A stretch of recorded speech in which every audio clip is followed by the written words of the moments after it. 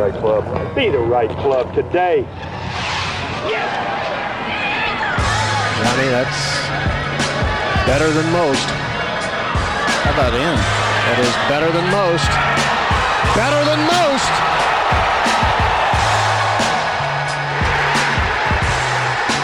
Expect anything different? Ladies and gentlemen, welcome back to the No Laying Up podcast. Solly here. A very different episode today as we chatted with Tom Whitney of Korn Ferry Tour fame. He's got a very interesting background coming from the Air Force Academy. Spent 4 years in the military before committing full-time to professional golf. We talk all about his story. It's pretty amazing. All about his jaunts through Latin America Tour, how hard he's worked just to get Korn Ferry Tour status, and how much it means to him and his family as we approach here the final week of the Korn Ferry regular season. Thought that would be a very topical conversation, and some lessons to be learned from Tom on the back end as well about a personal tragedy that he and his family have gone through, and what he's doing to help people in similar situations. I promise, please stick around for that. It's a pretty important message, I'd say. No Laying Up is brought to you, of course, by Precision Pro Golf. We are ecstatic about the NX9 Slope rangefinder. If you haven't been able to tell, you'll see us using it in all of our videos. We get so many questions about it. You can use coupon code NOLAYINGUP at checkout to receive $25 off the NX9 Slope. It's got everything you're looking for in a rangefinder: slope-adjusted distances, a built-in magnetic cart mount, 6 times magnification, crystal clear display straight through that magnification, and offers hands down the best customer service and care of any rangefinder in the industry. We've got a lot of feedback from people actually that have written and say, hey, you guys have been advertising about how these guys have great customer service. Just wanted to share. I had a great personal experience with them as well. So thank you for everyone for supporting our sponsors and for giving us that feedback as well. So again, we are all using the NX9 Slope rangefinder. It is the only rangefinder that comes with lifetime battery replacements. It'll save you a ton of money over the course of many years, replacing these very expensive batteries that go into rangefinders. So again,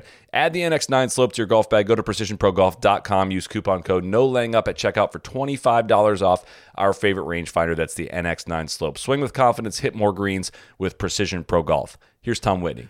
All right, to start things off, what kind of a weight is off your shoulders to be secured in the top 75 heading into the final week of the regular season here on the Korn Ferry Tour?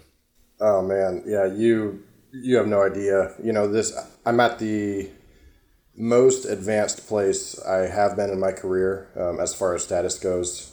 You know, there's different echelons of playing on mini tours and having status on developmental tour, you know, Latin form, and then there's conditional Korn Ferry status. There's full status but eligible for reshuffle, which is what I was or what I am currently, and you know, now I am full status exempt from reshuffle, so just a little higher tier. You know, it's been a long time coming. I was sitting with my wife last night.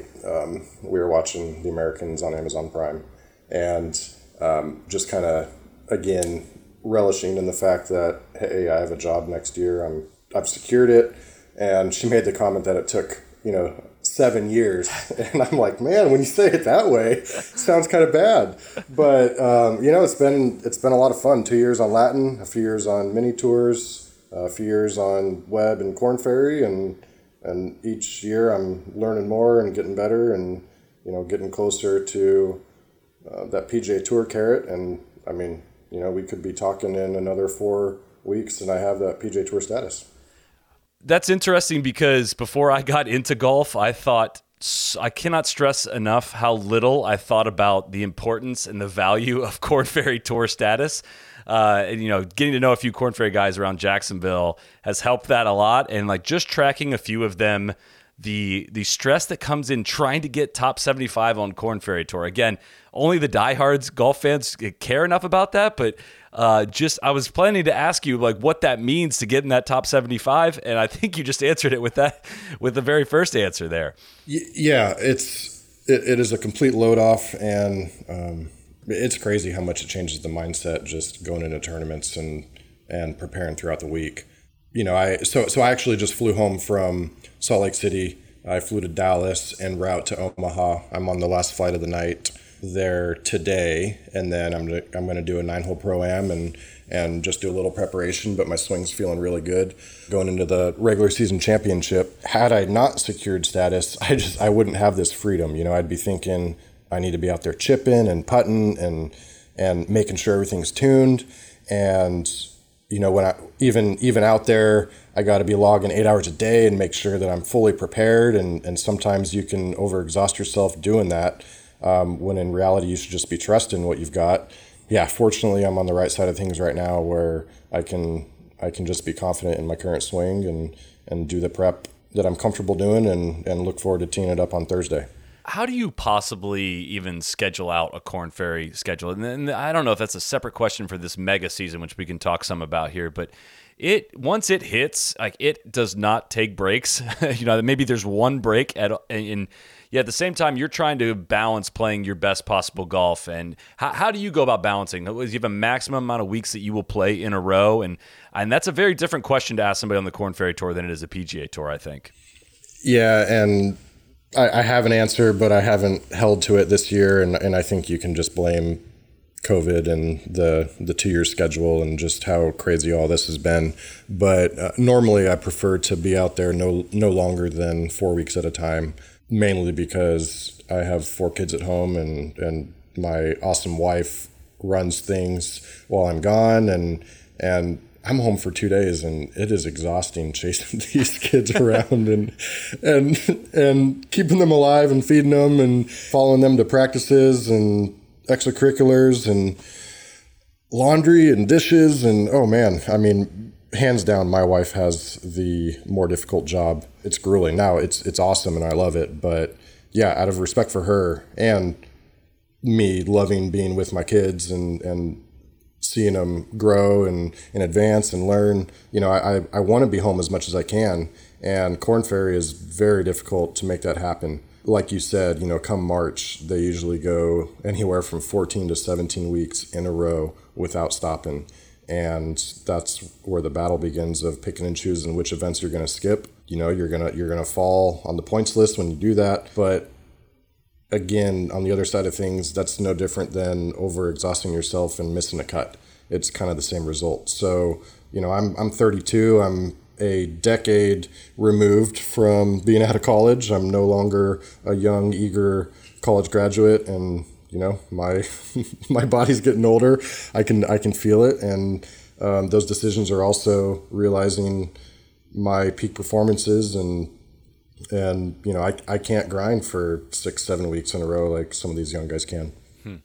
Well, what has this season been like? Admittedly, I've struggled to kind of keep up with it, just with it being as long as it has been, and just seeing, some of the guys we were rooting for, seeing them have a top finish and barely move up the standings just because there's so many points available. And it just seems like one of the grindiest of the grind. And you've seen a lot of grind in your career. Talk to me about what this mega season really has been like from a competitive standpoint. Man, Sully, I've struggled to keep up with it just like you. Yeah, it's been crazy. I mean, we had a few tournaments last year. What is that? Start of 2020. Yeah, we had a couple international events, and then everything halted for a few months. And I mean, that was just completely insane for me to be home March, April, May, a little bit of June with no travel. So we had this mid-season, off-season, and then once we picked up again, there were very few breaks through the end of 2020. And that was kind of one of the difficult scheduling conversations I had to have with my wife, Jess, is, look, like, I kind of just had an off season, and I'm going to have to break kind of my 4-week maxes, because sometimes we would go 5 weeks and then a week off. And it wouldn't make sense for me to skip one of those when I'm going to have a week off, in 1 or 2 more weeks. That's built into the schedule. I'm very fortunate that my wife was supportive and really let me build my own schedule the way that I needed to and was comfortable with. And she just kind of trusted me in that, and we made it work over these long 2 years. This was my first off season that I've honestly had in my 7-year full-time career as a golfer. because they did this 2-year mega season. So once we finished in mid-October, we didn't start again until February, I think it was. And, there really wasn't much else to play in. I didn't go seeking out tournaments across the nation over in Florida or California or anything. I just kind of really enjoyed the time with the family and worked on my swing and my fitness. And this 2 years has been a blur, man. I'm trying to remind myself where I was and what month and what year it was, and it's all the same season. And home stretch. We're in the home stretch. Yeah. Am I doing the math here? You're 61st currently. You are locked into the top 75. You have secured Korn Ferry status for next year. Yet if I'm doing the math right, you can win this coming week and not get in the top 25 for the PGA Tour. Am I doing that right? That's how many points have been given out so far this year? Oh, yeah, you're totally correct. This is kind of, I think one of my buddies told me I'm playing with house money on this one because I can't lose my status, nor can I improve it. So honestly, this is just going to be a really fun week in Omaha. Who knows? Maybe I'll go at every flag and get creative on some shots. Maybe I'll try to input more fades than I normally do. Just kind of preparing for the 3 finals events. That's to be determined, but there's no pressure on it. I'm no longer on that bubble. You've said like 5 things that make it very clear that you're probably going to go out and play the best week of your season, right? You're taking your preparation a little lighter. Yeah. It's so true, man. When you enter tournaments with no expectations, it's crazy how focused and unbothered you can be on the golf course. My first Monday qualifier I ever got through, I had just won the Waterloo Open a couple weeks prior. I had just completed the Colorado State Open. And then that Sunday evening, I drove from Denver to Salt Lake City. And I had been on the road for, I think, 5 weeks at that time. Obviously, Waterloo was a big check. I didn't really want to be out there in Utah for the web event, but I was signed up. I was playing good golf. And my 2 options were I don't get through the qualifier and I get to go home and spend the week with my family, or I do get through the qualifier and I get to play in my first web.com event. And played the course blind, had a college kid from the area that had played the course a decent number of times, and he coached me through, I think it was a 5 or 6 under round to get through to get into the playoff, and then we got through that, and lo and behold, with no expectations, I'm in my first web event, 3-4 years ago. Talk to me about the grind of Monday qualifiers. It's it's something that I think has come more to light in recent years, and the appreciation for that grind. I still I struggle a ton with the finances of it, of like the probability of getting through, the cost of it, the flight. Do you get a practice round? How do you how have you handled that in your career? I guess you guys fight so hard just for any entrance to any professional tournaments. And just take me to the Monday qualifier mindset and how you weighed which ones you would try for and which ones you wouldn't.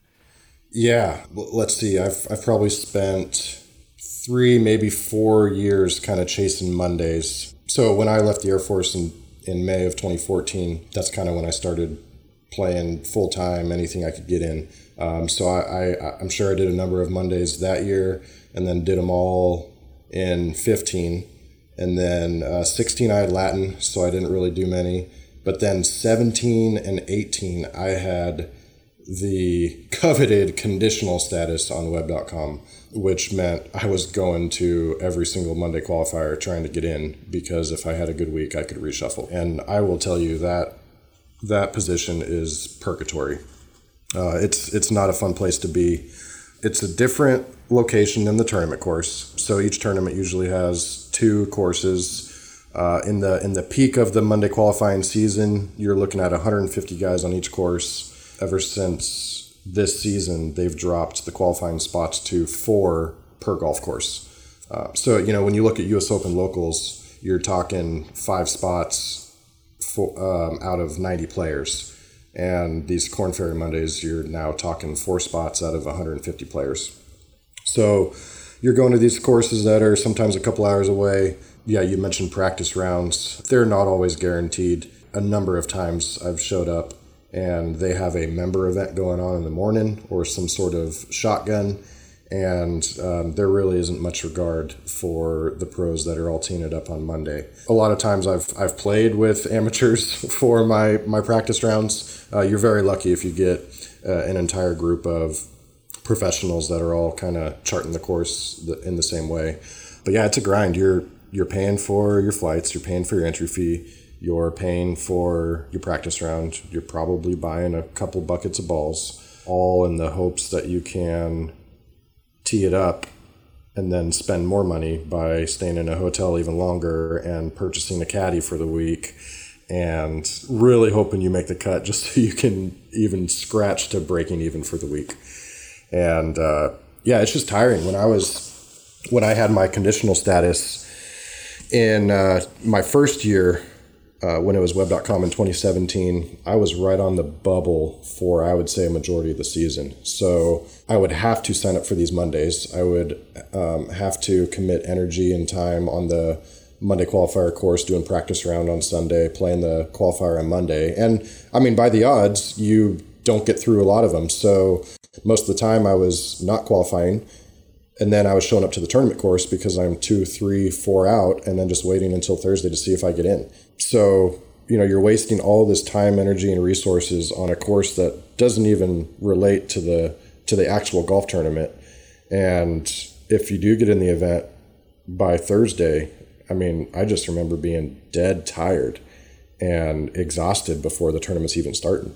And then you're not teed up even close to play your best golf because you have no fallback, right? You're going to be, make the cut. And if you don't, you're back in the same boat for the next week. And it just goes to, tying everything together we've talked about to this point, like how important that status is really, really tough to measure because there are definitely things that separate out a lot of players around your level. But the margins are so crazy thin that I'm sure there's tons of capable players out there that don't have any Korn Ferry status that are capable of even playing on the PGA Tour if the bounces go their way and if they get the right support under them to play in that. And it's just something that's kind of super immeasurable just to be bouncing around with so much uncertainty. And I say that just from a fan's perspective. You've lived it. I can't even imagine how difficult shuffling all that is. Yeah, and so I've also played 2 separate seasons down on Latin America in 16 and 19. And honestly, there were multiple times where not only me, but a lot of the other players would agree that full status on one of those tours is almost better than conditional status on Korn Ferry, just because you have a place to play. You're getting to tee up for a purse every single week, albeit a lot less on the developmental tours. But you also have the ability to build out a schedule too and plan your year. And, Korn Ferry conditional is, it's very daunting.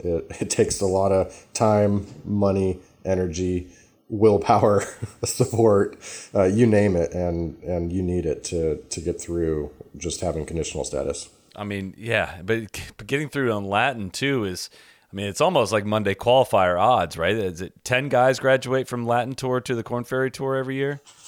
Yep. So 10 guys graduate, meaning they advance to final stage. Oh gosh, yeah. Yeah. So they have Los Cinco on Latin, the 5, and those. So top 10 go to final stage with a chance to earn full status. The top 5 did have a select number of starts in the Latin America events. So when I finished second on the tour in 2019, I was guaranteed Panama, Colombia, Mexico, and maybe one additional tournament, but that was it. So if you missed the cuts in those, you're no better off than the other conditional guys. And that's something you worked a year for, just for those starts, Yes. Yeah, you finished top 5. I still had to go to Q School finals to try to improve upon that. And then fortunately, that was when I finished 3rd place and locked up the first 12 starts on this 2-year season.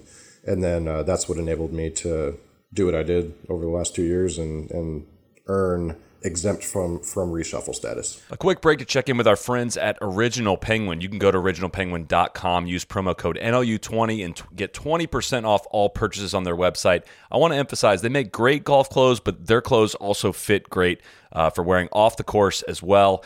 I'd say about 80% of the time, if you see me in shorts in any of our videos, I am wearing Original Penguin shorts. Their golf shorts are my favorite. I've even gotten a little bit, I get a little teased a little bit about the inseam on some of the shorts I'm wearing, some of their off-course shorts that may be a little shorter than the golf shorts, and maybe I can't quite pull it off yet, but I'm working on the quads. I promise we're spending some time in the gym. Original Penguin has also been working to be more green and offering more sustainable products, not only in everyday wear, but for golf. You can find styles that are around 20 to 30% recycled poly.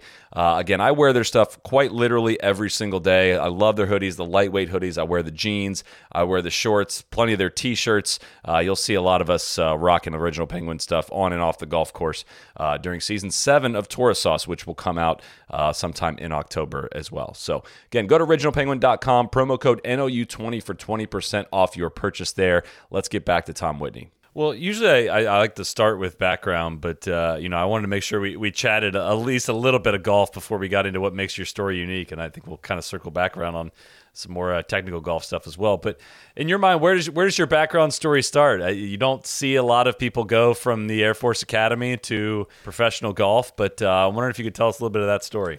Yeah, so I'll try to go just quickly leading up to the academy. I grew up in Northern California in Lake Tahoe area. The PJ Tour guys were just in Reno, Tahoe area, and somehow picked up the game of golf at age 7, in Tahoe where it snows 9 months out of the year. So I didn't grow up skiing or snowboarding. I grew up playing golf. And once my brother and I kind of really developed some solid golfing talent, my parents made a genius decision to move all of us down to Southern California in La Quinta, Palm Desert area. And I mean, that place, you have 150 golf courses within 30 minutes of driving. Everywhere you look, every corner, just like Starbucks, there's a golf course down there. And so that's what I did as a kid. I'd go to school and then I'd play golf. And I mean, that was my babysitter. That was my role model. That was my mentor. It was just being immersed in golf and learning how to get better and learning life's lessons through the game. And then my brother, who's 2 years older than me in school, he got recruited to play at the Air Force Academy. And then through him being there, I got to visit campus. I met the coach, saw the team, saw the facilities, and really just thought it was a neat place. I won't say that I grew up with a ambition to serve my country from a young age. I don't have a long, history of dad, grandfather, great-grandfather, all serving in the military. My grandpa was a World War II pilot, but that was the extent other than my brother. But I thought it would be really fun to follow my brother's footsteps and check it out. And the fact that he was already there, like I mentioned, I met the coach and also got recruited to play there, and just kind of ended up there. And freshman year is absolutely terrible. I wanted to leave every single day. Christmas break. What's terrible about it? So, you start off with a 6-week boot camp, and that's in June, July, and August. But it's 6 weeks of basically working out every day, doing exercises you don't want to do. You're getting yelled at, whistles. They don't really use logic. It's if you're the first guy out there in line, well, then you're just going to be the guy that's in the front leaning rest, the push-up position, the longest amount of time. For 6 weeks, you can't really do anything right. But on the other side of things, the cadre side, they're breaking these basic cadets down to where they have no other option but to rely on one another to get through this.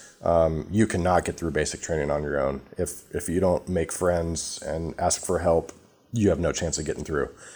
Some of my closest relationships are from people in my freshman squad, people I went through basic training with, people I graduated with from the academy, just because it's hard, and you're going through it together. You're taught to rely on others just to survive. And so out of basic freshman year, I remember sleeping in a lot of classes. Even if you have an off period, I remember falling asleep in bathroom stalls or empty classrooms, because oftentimes you don't even want to go back to your room if you have an off period, because you got to traverse across campus, which means you're running on these perimeter marble strips on the square in between all the buildings. If someone's curious, just Google terrazzo at the Air Force Academy, and the outer marble strips is what freshmen have to run on. They can't cut corners, they can't go in straight lines, they gotta run this perimeter. Once you get in the hallways, you have to address every single upperclassman by their name, rank. You have to memorize information about them. If they're seniors or juniors, you got to know what car they are, or what car they drive, what major they're studying, hometowns. So all is just excess pressure required to memorize. And again, you can't do it on your own. You got to lean on your classmates, make flashcards to learn all of this stuff. Yeah. So yeah, you kind of learn how to hide out. Like that's why I said, instead of going back to your classroom on an off period, you just kind of find some place to hide out, take a little nap, do whatever you got to do. And then, the highlight of the day is lunch, because you get to eat with your teammates and then go down to practice. And those first 5 hours of the day are pretty grueling. And then you get to escape down to the golf course. And man, the golf course facility at the Air Force Academy is just absolutely gorgeous. It's backdropped on right up against the mountains in Colorado Springs. They have 36 holes there. Now the golf team has their own locker room, short game area, driving range, indoor hitting facility. So really, it's started to become a 5-star facility, but it was pretty cool to be able to call that place home for 4 years. So yeah, just to circle back, that's freshman year is you have all these kind of silly rules that you have to uphold. They're to kind of break you down, to teach you they're supposed to teach you how to manage time and and not procrastinate, and somehow I slipped through. But once you earn all of your rights back as an upperclassman, starting that sophomore year, a lot of that extra stuff kind of goes away, and then it's just more classes and golf. So life kind of got a lot more normal starting sophomore year. Other than I studied social sciences. That was my major. But I think, and one of the reasons I chose that was it was the least number of credits to graduate. But I still think that number was like 146 or 148 credits, because the gen ed at the academy is just so stout. It was tough, but you graduate and you get that diploma from the Air Force Academy, and I mean it opens a lot of doors. Let me tell you, I've been able to lean on the brotherhood and fraternity of not only the alumni group at the academy, but I've had support from every single service, whether it be Army, Navy, Marines, Air Force. It's pretty cool, because me being one of the few veterans out there that are playing professional golf, anyone that's tied to the military is eager to kind of be part of my support and be willing to lend a helping hand if I need it, whether it's host housing or support otherwise. I mean, I've got a lot of people rooting for me in my corner just from the military alone. Yeah, gosh, I believe that. I was gonna say, on top of all that, now go out and play good golf too is a challenge that you're trying to deal with. But tell me about your career post academy, your career in the Air Force, and some of the interesting things you got to do with the Air Force. Yeah, so in 2010 is when I graduated.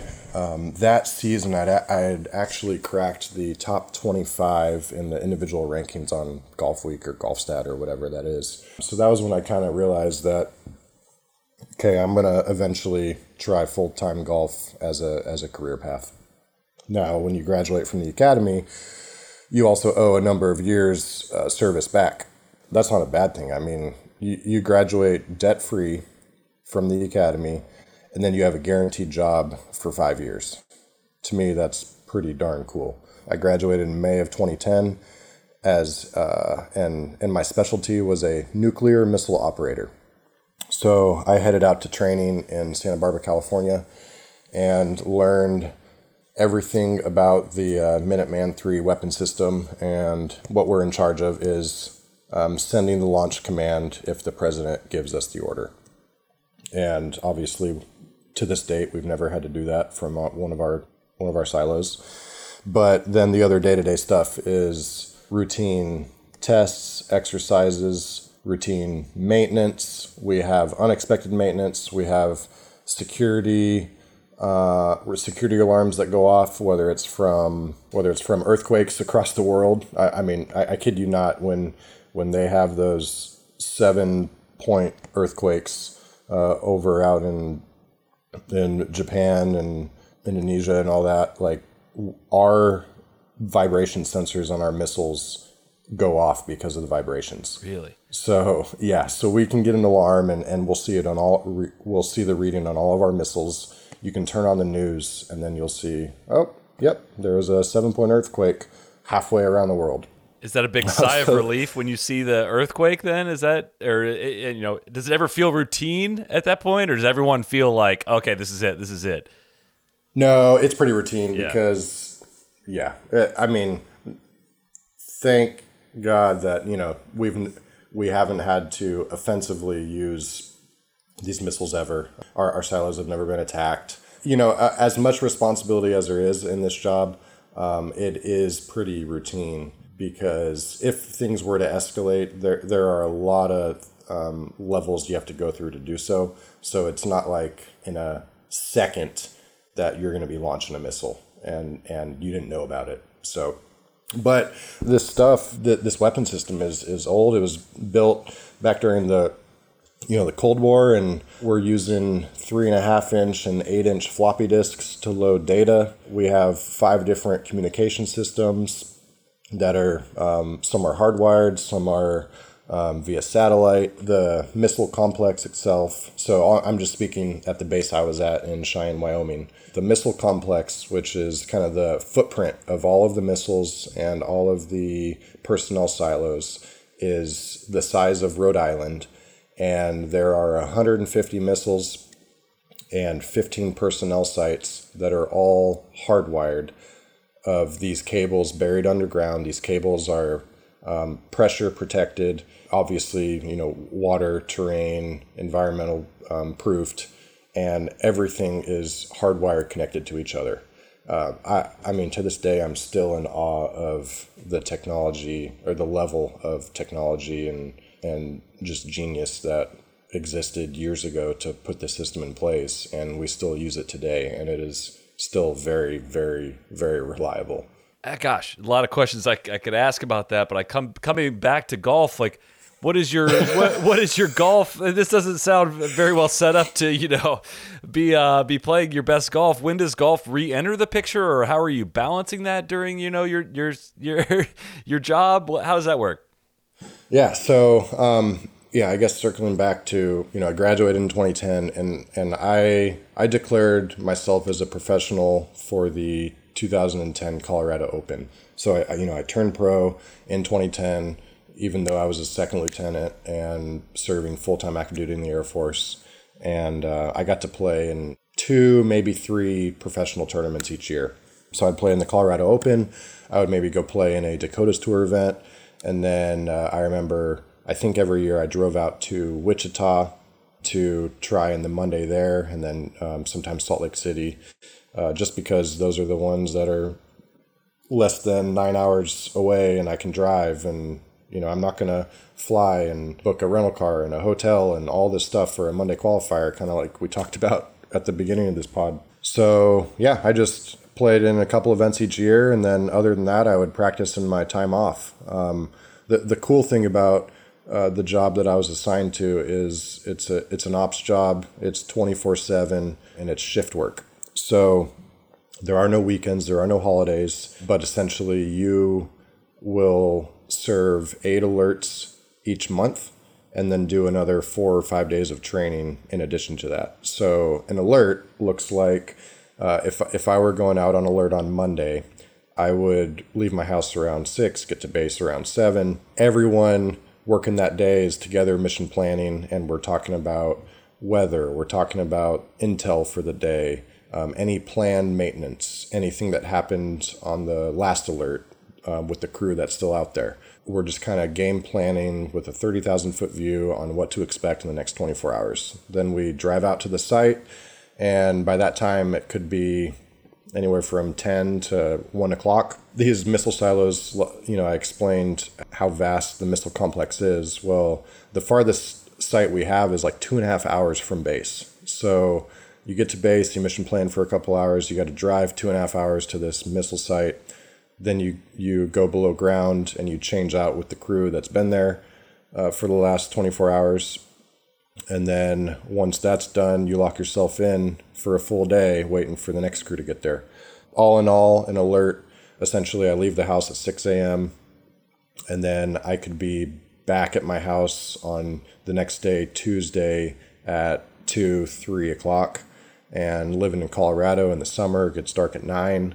I was married, no kids, so I could just go to the golf course and have the freedom to play, practice as much as I wanted.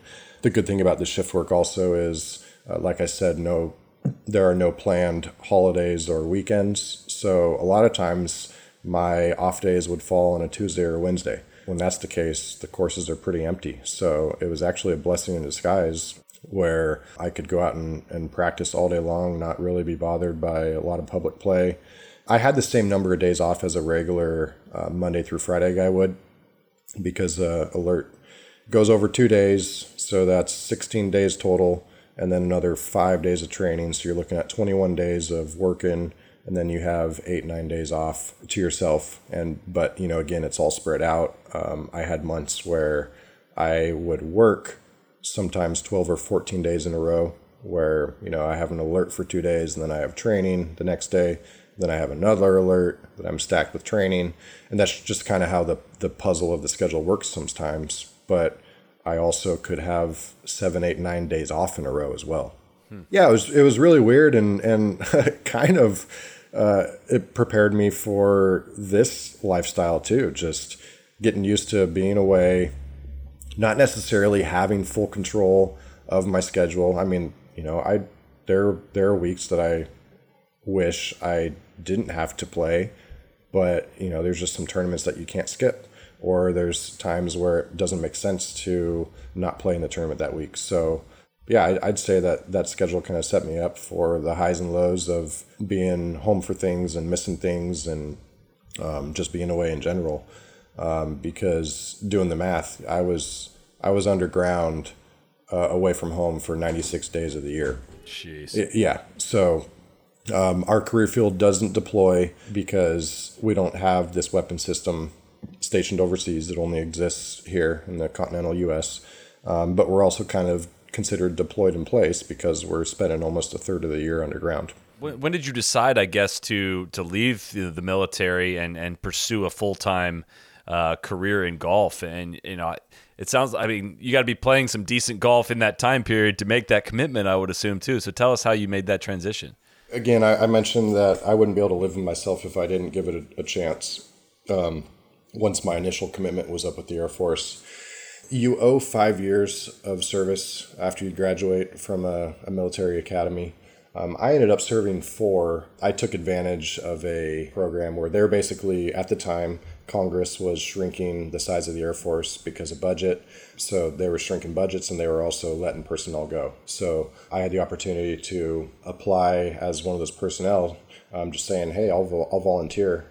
And it worked out for me to separate at my 4-year mark instead of my 5-year mark. Yeah, I tell people that my game kind of stayed status quo from when I graduated for those 4 years. So I didn't get worse, but at the same time, I didn't really get any better. I was playing in men's days, which are fun. You got some side bets going on. You got $5-10 on the line, whatever, but it's enough to make you focus. Honestly, I played as much golf as I could. I knew I wouldn't be able to live with myself if I didn't give it a shot. I kept posting really good numbers. I had the opportunity to every year play in the Air Force Championship and the Armed Forces Armed Forces Championship.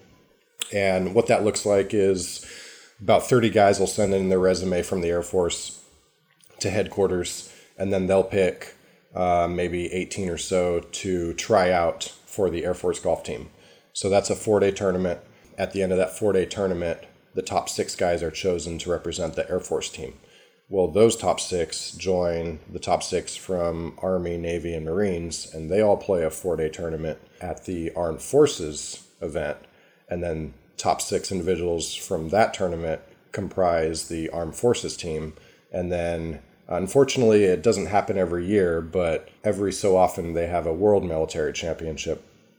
And all 4 years that I was active duty, I was able to play in the Air Force Championship and also won all 4 of those events. I won I think I won 3 of the 4 Armed Forces tournaments. And then the 1 year where the World Military Championships happened while I was in, I was able to win that. So got a lot of cool medals and accolades from those tournaments. One of my highlights is this was my 2nd year playing the Air Force Championship. It was at Luke Air Force Base. I shot 29 under for 4 rounds. And I mean, this is a legit golf tournament. You know, there's no gimmies. It's rules of golf, very official.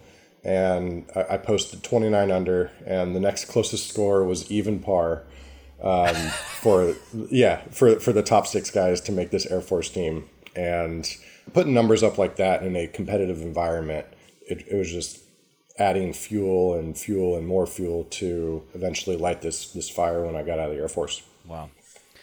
Yeah, gosh, that is quite a journey, man. That's it also just kind of speaks to a lot of that is pro golf is so much hard work, but it also you just have to have, in my opinion, this inherent ability, right? And despite, you're able to dedicate time to your game, but not what I would call around the clock time to your game, and still maintaining a certain level that is just, it's just inherent, man. It's just like, you can't go shoot 29 under and not be, if you're not like fully tuned in and you're still shooting 29 under, like, yeah, you have a golf career ahead of you. But, it's gotta be so hard for so many people to determine if they have what it takes to play pro golf, right? And especially when you're balancing already a career, most people don't. Most people that play pro golf go from college to playing right away to find out if they have it, and then if they don't, they go into the real world. But you already have a career. I'd guess a lot of people don't make that the sequence of events, right? But that's just what's unique about a military career. Yeah, and it's not like I have ever thought like, oh, well, I have a backup job or something else. The path that I've taken has just given me a real appreciation for the ability to play golf, and playing with that perspective of knowing that I still have buddies that are serving. I have friends that are deployed. I've lost friends and family members, and given that perspective, I don't take golf for granted on the golf course, and that also helps me not get too emotionally attached to my play and my scores and how I'm doing and what status I have, because I mean, in all honesty, golf is not that big a deal. It's not the most important part of my life, and but it's something that I get to do for the time being. So having that perspective, I think, honestly, has given me a decent ability to kind of tune things out and play with a lackadaisical attitude of, if I play well, if I don't play well, it doesn't really change who I am as a person. I'm just appreciative for the opportunity to be out here, and I hope I can make as long of a career out of it as I can. I truly don't know how to transition into this topic, but you mentioned the people that you've lost along the way. But tragedy struck you and your family last year in a form that unfortunately is not uncommon in military families. I'm wondering if you could tell us that story, as well as I've reading about your reaction to it and what you've learned from it. I think has been a huge takeaway for me, and I think our listeners would greatly benefit from hearing from some of those lessons learned. Yeah, and I appreciate you guys being willing to bring it up, and I also remember you guys stepping in the Birdie Pledge campaign that I did last year. That was really, truly awesome of you guys, and I appreciate that. This is actually how I kicked off my first season of full status on Corn Ferry. I got the news that my brother had taken his life the night before I was to fly out to the first event of the season. So it was January 8th. I was packing my bags for the Bahamas. Again, my first tournament with full status and first tournament of the year. And then I received that phone call and had to switch gears and ended up packing up for Omaha to join the family and figure out just how to proceed with taking care of my brother's family and their kids and figuring everything out. So my brother, as I mentioned earlier in this podcast, Air Force Academy grad, he was 2 years older than me. We got to share 2 years of high school team golf and then 2 years Air Force Academy golf as well. And he was a major in the Air Force at the time and really just battled a very tough, quick 3-4 month battle of depression and eventually succumbed to it in January of 2020. Pretty immediately, I committed to, I'm not going to hide this or keep it down because I know that there's some good that I can do through what I'm learning and experiencing through this whole process. And, that's kind of why I'm so vocal and open and honest about it. Like I am here now in the pod is because I guarantee you there's someone that's going to tune into this and they're either going through it or they have a loved one or a close one that is going through something similar and they don't know how to proceed. And just, as long as I can positively affect someone, whether it be helping them or helping them help someone else, that's just kind of why I'm here now. Yeah, I didn't respect depression prior to losing my brother the way that I should have. I would kind of just scoff and say, well, if you're depressed, just look at all the good things you got going in life. I mean, my brother specifically had 4 kids, 10-year marriage. He was really, really good at what he did. He was an intelligence officer in the Air Force. And coincidentally, he was actually doing intelligence for U.S. Stratcom, which is the command in charge of nuclear missiles. So the job that I got to be a part of when I was in the Air Force, he, on the tail end of his career, was actually involved with it. So that was really cool. But he was good at what he did. He had won some outstanding awards, like top major in his field kind of awards. And he just had in his mind that he wasn't good enough and wasn't competent, and it eventually overcame him. It's been crazy, man. I mean, I miss him every day. I can't say I can picture life with him now, just because that's kind of not really how my brain's wired. Just the fact of the matter is there's no more Bob. He's gone. But there's so many things I wish I could share with him, like locking up my full card. I know for a fact if he was still here, he'd probably be the first text or phone call that I made, once I got off the golf course this last weekend in Utah. I would have been very ecstatic to text him, hey, I'm planning on Corn Ferry next year. But what I am grateful for is the fact that I had a brother that loved me and cared about me and my career. And I learned that he had 2 or 3 or 4 coworkers that knew nothing about golf prior to working with him, and they knew more about the game than they could care for just through the updates that he would give him on how I was doing and what the career is like and what tournaments to follow and all that. So yeah, I mean, it was definitely a wrinkle in the plans that our family had, and it was a definite curveball, but I can definitely see God's hand working through the tragedy here, and my heart's been softened towards anything and everything depression related. I feel part of my calling is to help spread awareness of mental illness and suicide, and hoping to grow suicide prevention and just keep people out of harm's way. Yeah, What would you say you've learned about it? And I think it's something that, the more I think about it, the more I wonder why we're not, maybe we were in school and we weren't paying attention, but like taught to recognize signs of it, or knowing, what to do. Mental illness and mental health is such a strong topic, but I can't help but think, like, also when I'm like, teenagers use the word depression a lot, and it almost makes real depression seem not real when it happens. You know what I'm getting at there? It's such a strong thing, and you've experienced it firsthand. And I wish I knew better as to how to react to it if I knew someone that's going through it or showing signs of it. You know what I'm saying? Yeah, it is such a delicate balance of what needs attention and what doesn't, what's real, what's not. It's really tough. One thing I've kind of put together is, you really just need to slow down. I mean, if someone is struggling or saying they're depressed, it's worth slowing down and just taking a look at what help and resources they need.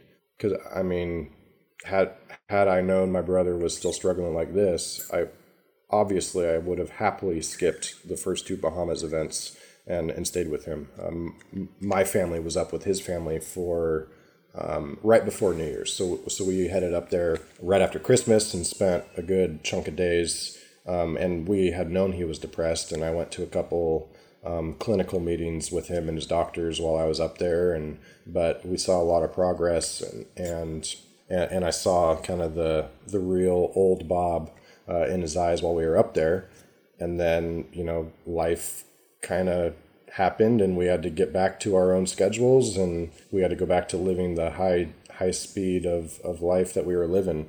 And one thing I would do over is just kind of slow down and put everything else on pause. And that's tough because not everyone has the ability to step away from work or step away from the city they're living in and be with a family member or a loved one where they live for a undefined amount of time. You just need to be aware and empathetic towards what they're going through, and really be willing to just listen to their struggle. I mean, my brother would say things that, like, he wasn't good enough at his job. Well, listen to that. Don't just respond with, well, that's a lie, because a lot of times they can't deal with reason and logic.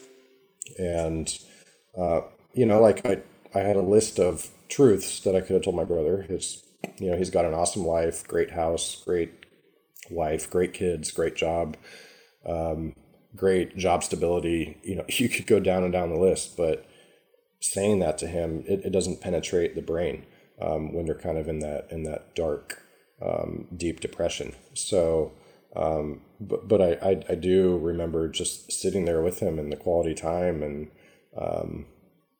I think they can feel the love that's being shown towards them, and just slowing down, sitting with them, spending quality time with him, just being there for him, not trying to fix things.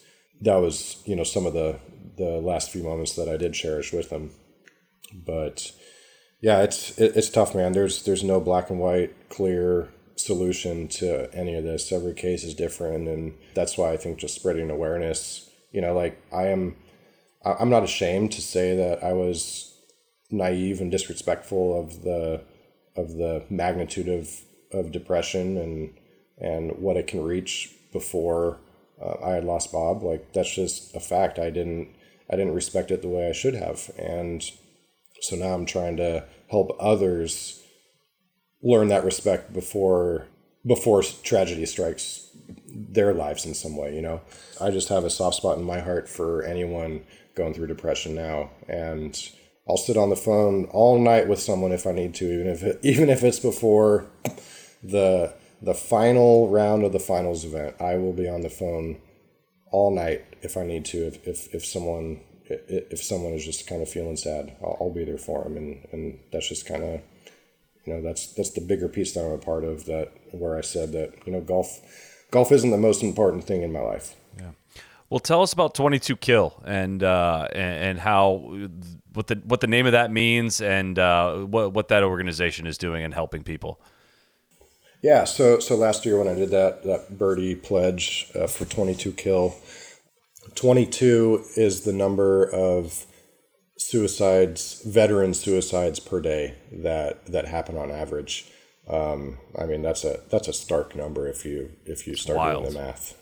Yeah, it is crazy. And I didn't know about 22 Kill before my brother. This is all new information to me after this has kind of become part of my life. So 22 Kill, they actually just updated their name. They are now One Tribe Foundation. And they focus on providing not only military veterans, but it looks like they've expanded their circle to first responders and medics and really any of the selfless jobs that deserve attention. They provide resources to give them a real sense of purpose that they tend to lose when they leave the job. So a lot of active duty guys, when they finish up their time, they're no longer part of a team.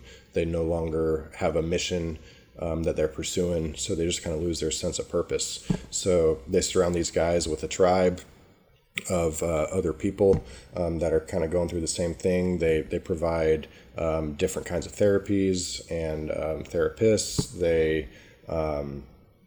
They have support for spouses and children that have been affected by suicide, and that looks like therapies and camps and all of that stuff you can imagine. And really their goal is kind of spreading awareness. They're not going to get the numbers down until more people are aware of mental illness and depression. So the first step is spreading awareness, and like I am here, I'm happy to talk about my experiences and what I've learned, and I'm happy to slow down and pause and take the time to talk with others if they need it. Yeah, awareness is always, you hear that word a lot when it comes to causes and things like that, and I can't think of a better application of that term than here in terms of, this is, people that are dealing with depression and especially with veterans are seeking help, even if they're not asking for it or needing help, and it's not something that's easily recognizable. But if you approach it with a different mindset of an understanding mindset, different than maybe how you initially thought of it and how I've thought of depression in the past, then who knows how many lives people could save just by being aware of the effects of mental illness and your firsthand experience. So thank you for sharing that. I know that can't be easy, and I have tremendous respect for people that respond to tragedy with immediate, how can I help someone else not go through this? And it's commendable. But thanks for giving me a platform to talk about it. Yeah, I never know how to ask those questions. I never know how to transition away. But I learned something in doing a little bit of research that one of my favorite players, Jordan Spieth, he won the 2015 U.S. Open. But I found out that has an enormous asterisk on it because qualification for the U.S. Open was a bit interrupted. And I'm wondering if you could tell us that story. Oh, man. Yeah. So still to this day, I tell people that our second child, Zoe, cost me the 2015 U.S. Open. And that is because I had played in the local qualifier that day. I think I was the second time off. I shot 69 or 70 on a par 71 at Collindale in Fort Collins. And this is a muni golf course where 1 under par gets in every single year. It is one of my favorite courses in the country. It is narrow, tree-lined, back-to-front greens, and it is just a ball striker's golf course. And so I posted, I think, 1 under, second group, and my wife walked the last couple holes, and then she said, I think I'm going into labor, and we headed to the hospital. And so we were sitting there for a couple hours, and I'm refreshing all the scores, and eventually go from clean into sectionals to pushed into a playoff. I had about 10 minutes notice before I had to leave. Luckily, my wife's mom was also with us in the room, they reluctantly gave me the go ahead to let me go back to the golf course. I mean, everything in Fort Collins is close. I was maybe 10 minutes from the hospital to the golf course. So I'd been sitting for a couple hours, drove back to the golf course for this. I don't know, it was like a 4-for-1. I think it was a 4-for-1 playoff with an alternate spot for a number 2 or whatever.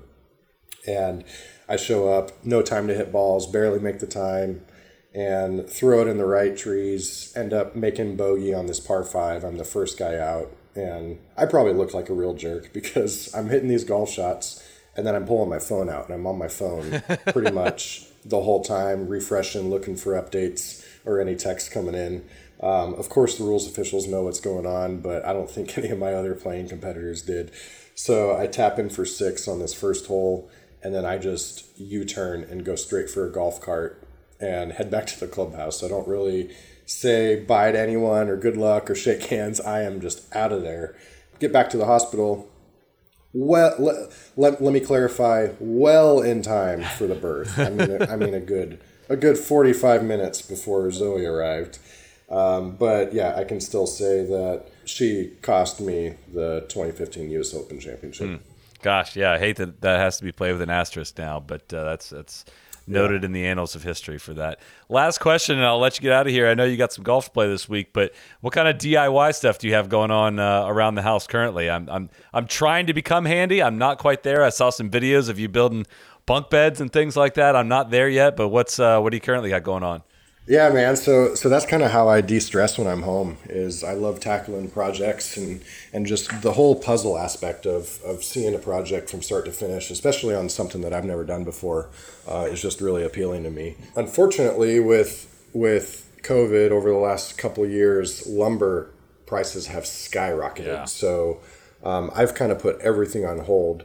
But with that said, once my off season starts, whether it's in 4 weeks or another, 10 weeks, if I graduate, there are a couple projects in mind. We're going to do some built-ins in the laundry room. We're going to repaint all of the cabinets in the kitchen, go from the stained oak to a white finish. I'm going to do a wall build out in the living room and install like one of those really long electric fireplaces with the TV above that. And then I got a shed install in my backyard that I have to build the foundation for and level all that and move the sprinklers. So, man, as I say it all out loud, that sounds That's like a lot. I'm biting off a lot. Yeah. Well, you're a man of many talents, and I hear a crying kid that you may be trying to stay away from, but I think we're going to release you back into fatherhood of 4, and best of luck this coming week and the upcoming Korn Ferry Tour Finals. You'll be one of many guys we're tracking as they try to chase down PGA Tour cards, and best of luck. I know we'll be pulling for you. So thanks a lot for your time, Tom. Yeah, thanks, buddy. Thanks for having me, and I look forward to the next time I'm on. Let's do it again. Cheers, bud. Be the right club. Be the right club today. Johnny, that's better than most. How about in? That is better than most. Better than most.